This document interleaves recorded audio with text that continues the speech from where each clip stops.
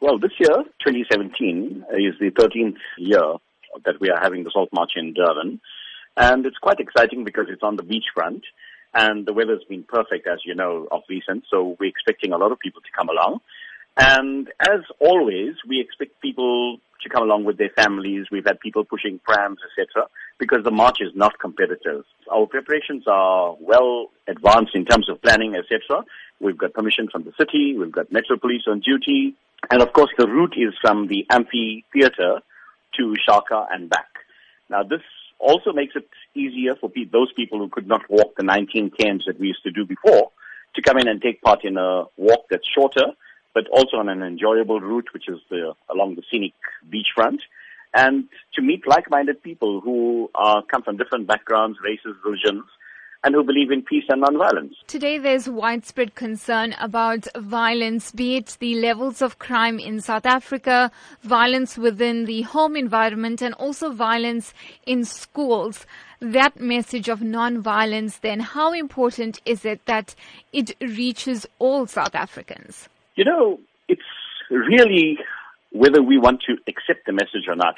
I always liken this to when you find a disease that comes into the market and people are affected and they get sick, and then there's everybody talking and they say we've now got a cure, and then people rush to buy the cure and get the injection so that you do not become ill.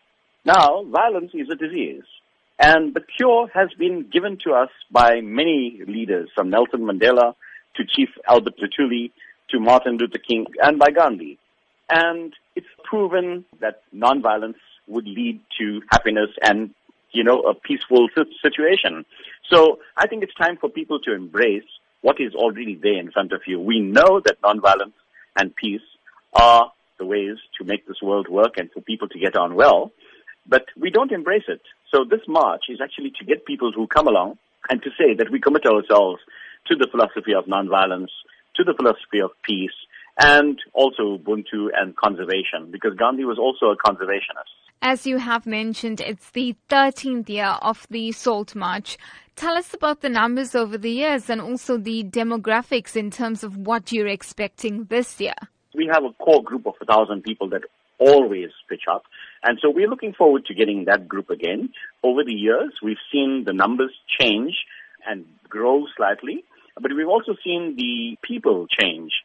Initially, we had a very older group that was marching and taking part. And now we see that we've got a lot of youth who are embracing this march and coming along in their numbers, youth clubs, etc. And we're very excited about that because the future lies with our youth. And if they embrace these philosophies of peace and nonviolence, then we are on the right path.